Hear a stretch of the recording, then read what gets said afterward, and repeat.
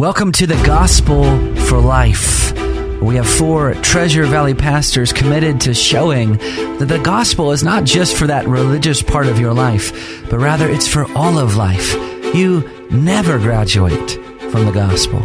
I'm Josh Bales, pastor of the Well Church, here with Russell Herman, pastor at Cloverdale United Reformed Church, Phil Moran, pastor at Christ Presbyterian Church, and Jonathan Van Hoogen, pastor at Dayspring United Reformed Church. Now, if you'd like to find out more about us or catch past broadcasts or get information about our annual conference, you can find us at reformationboise.com. All right, special edition of the program today. I have Dr. Cornelis Venema. He's the president and professor of doctrinal studies at Mid-American Reformed Seminary in Indiana. He's the author of several books, including Getting the Gospel Right and Christ and the Future. Now, he is going to be one of our speakers at Boise Reformation 2019. It's coming up November 8th and 9th. Don't want to miss it. All the details are at reformationboise.com. Such a pleasure to have you on the phone with us today, Dr. Venema. Again, I'm very happy to be with you. Yeah. So you're going to be teaching quite a controversial session on the return of Christ. This will be the last session. And I say controversial, a bit tongue-in-cheek. I mean, obviously the return of Christ is the hope of every Christian. There's just some disagreement on some of the details of how that actually comes to pass. But I've really enjoyed your book on Christ and the Future. Let me just give a little blurb for it real quick. This is a book that you published through Banner of Truth, and it's a very readable book. I mean, it's about, let's see here, it's less than 250 pages. I feel like it's pretty quick pace. I feel like the center of it is very Christ exalting. Did you enjoy writing that book? I certainly did, although I have to make this comment. It's Christ in the Future is actually a digest, a shorter version, more popular version of a longer book that I wrote, The Promise of the Future, also published by Banner of Truth. And I have to give credit where credit is due. I had considerable help in making the move from the larger, in some ways more theologically difficult book, although I don't think it's beyond the reach of most members of the church. But I was helped by Glenda Mathis, who, in response to my request, agreed to do something I was rather pained to do. Every word that you write, you don't wish to lose. Yeah. So it was easier for her to shorten it up, and then I looked it over, and it was a collaborative effort. Well, it was such a wonderful book, and I think it's so... I feel like reading your book on Christ in the Future is a bit like when I first came to the Doctrines of Grace, where, the Doctrines of Grace were so biblical and just you can see them right there in the pages of Scripture. And I kind of came out of a very dispensational background, and so some of the readings on eschatology were kind of very speculative. And I feel like opening up your book was very much like, oh, he's just grounding all of this in Scripture, plain Scripture that you can see and reason through with your own eyes. So I really appreciated that about your book. So let's get to it. Now, obviously, you think that this issue of the return of Christ is very important since you've written on it. Can you tell us why the return of Christ is so important to the Christian? I would say that it's important in the most basic sense that it represents the ultimate consummation, a conclusion of Christ's great work of redemption as our mediator, our Redeemer, our Savior. It's the last step, theologians would say, in his state of exaltation. And when he comes to judge the living and the dead. He comes to give to the believer the fullness and perfection of all that which he has obtained for us by his redemptive work, which means the renewal of our bodies, souls, our glorification. It also means the judging and the consigning to punishment of those who are disobedient and who responded to the gospel message with persistent disobedience. He restores and renews even the creation itself, as Paul speaks in Romans 8. We await, even as the creation presently groans, the revelation and glorification of the sons of God, at which time even the creation itself will be, in a manner of speaking, renewed, sanctified, cleansed, and will enter into the fullness of what God has destined and accomplished for us in Christ, life without end in the new heavens and in the new earth, in a state of perfection, glorification. So there's no way you can diminish or minimize the great hope that awaits or that drives the Christian as we anticipate the coming again of our Lord Jesus Christ. Amen. Well, if you're just tuning in on the phone with me today, I have Dr. Cornelis Venema. He's going to be one of our speakers at our upcoming Boise Reformation Conference. All the details are at reformationboise.com. Now, Dr. Venema is going to be speaking on the return of Christ. Dr. Martin Lloyd-Jones once said that for every 7 or 8 verses in the Bible that talk about the first coming of Christ, sorry, I got that wrong. For every one verse that the Bible speaks about the first coming of Christ, there are 7 or 8 that talk about the second coming of Christ. This is certainly the event in human history.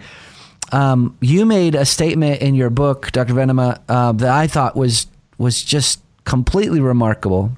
You said, quote, "The return of Christ will be an event that will personally and publicly display the honor and splendor and authority of Jesus Christ. It is not, first of all, an event that promises relief and comfort to the beleaguered people of God in the world," end quote. Can you explain what you mean by that? What I mean by that is, I used the language a bit ago in the first segment regarding Christ's state of exaltation. Christ came in the context of the story of his coming to us, assuming our flesh in the fullness of time, to do the work that he was called to do to realize our salvation. He comes again a second time, not only to conclude that work, but the language even used in the New Testament for that coming of Christ a second time, either it's the language of revelation, which is literally apocalypsis, or it's the language of epiphany or manifestation, or it's the language of parousia, coming. And all of those terms, as well as others, represent that return of Christ as a manifest display for all to see. Every eye will behold him, believer and unbeliever alike, and they will no longer see him veiled, you might say, in flesh, but unveiled, openly displayed in the fullness of his person as the incarnate Son and Redeemer. And the language of Paul, even in 2 Thessalonians 1, suggested he will be marveled at, yes, among all those who have believed. And the Apostle Peter even speaks of those who have loved him, yet not having seen him. We walk by faith, not by sight. But at Christ's coming, that in which we have put our confidence and faith will be openly manifest for everyone to see, whether willingly or unwillingly.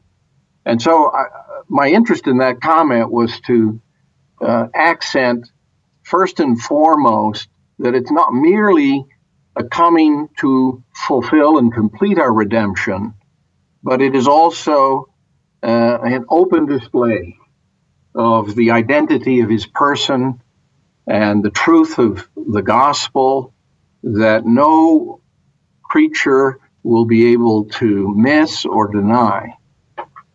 You know, amen to all of that. I remember first coming to understand some of the tenets of Reformed theology, and what struck me, I think, the deepest was this idea that God does everything for his own glory. I remember the first time I heard the shorter catechism question, what is the chief end of man? Man's chief end is to glorify God and to enjoy him forever. And then I just started seeing it everywhere, right? I mean, 1 John 2:12, that our sins are forgiven for his name's sake. Psalm 23, that he leads us in paths of righteousness for his name's sake. And even this idea of the return of Christ, that very verse that you quoted in 2 Thessalonians 1:10, when Jesus comes on that day to be glorified in his saints and to be marveled at among all those who have believed. In other words, Jesus is coming back mainly to be glorified on the earth. That is such a refreshingly God-centered view of theology.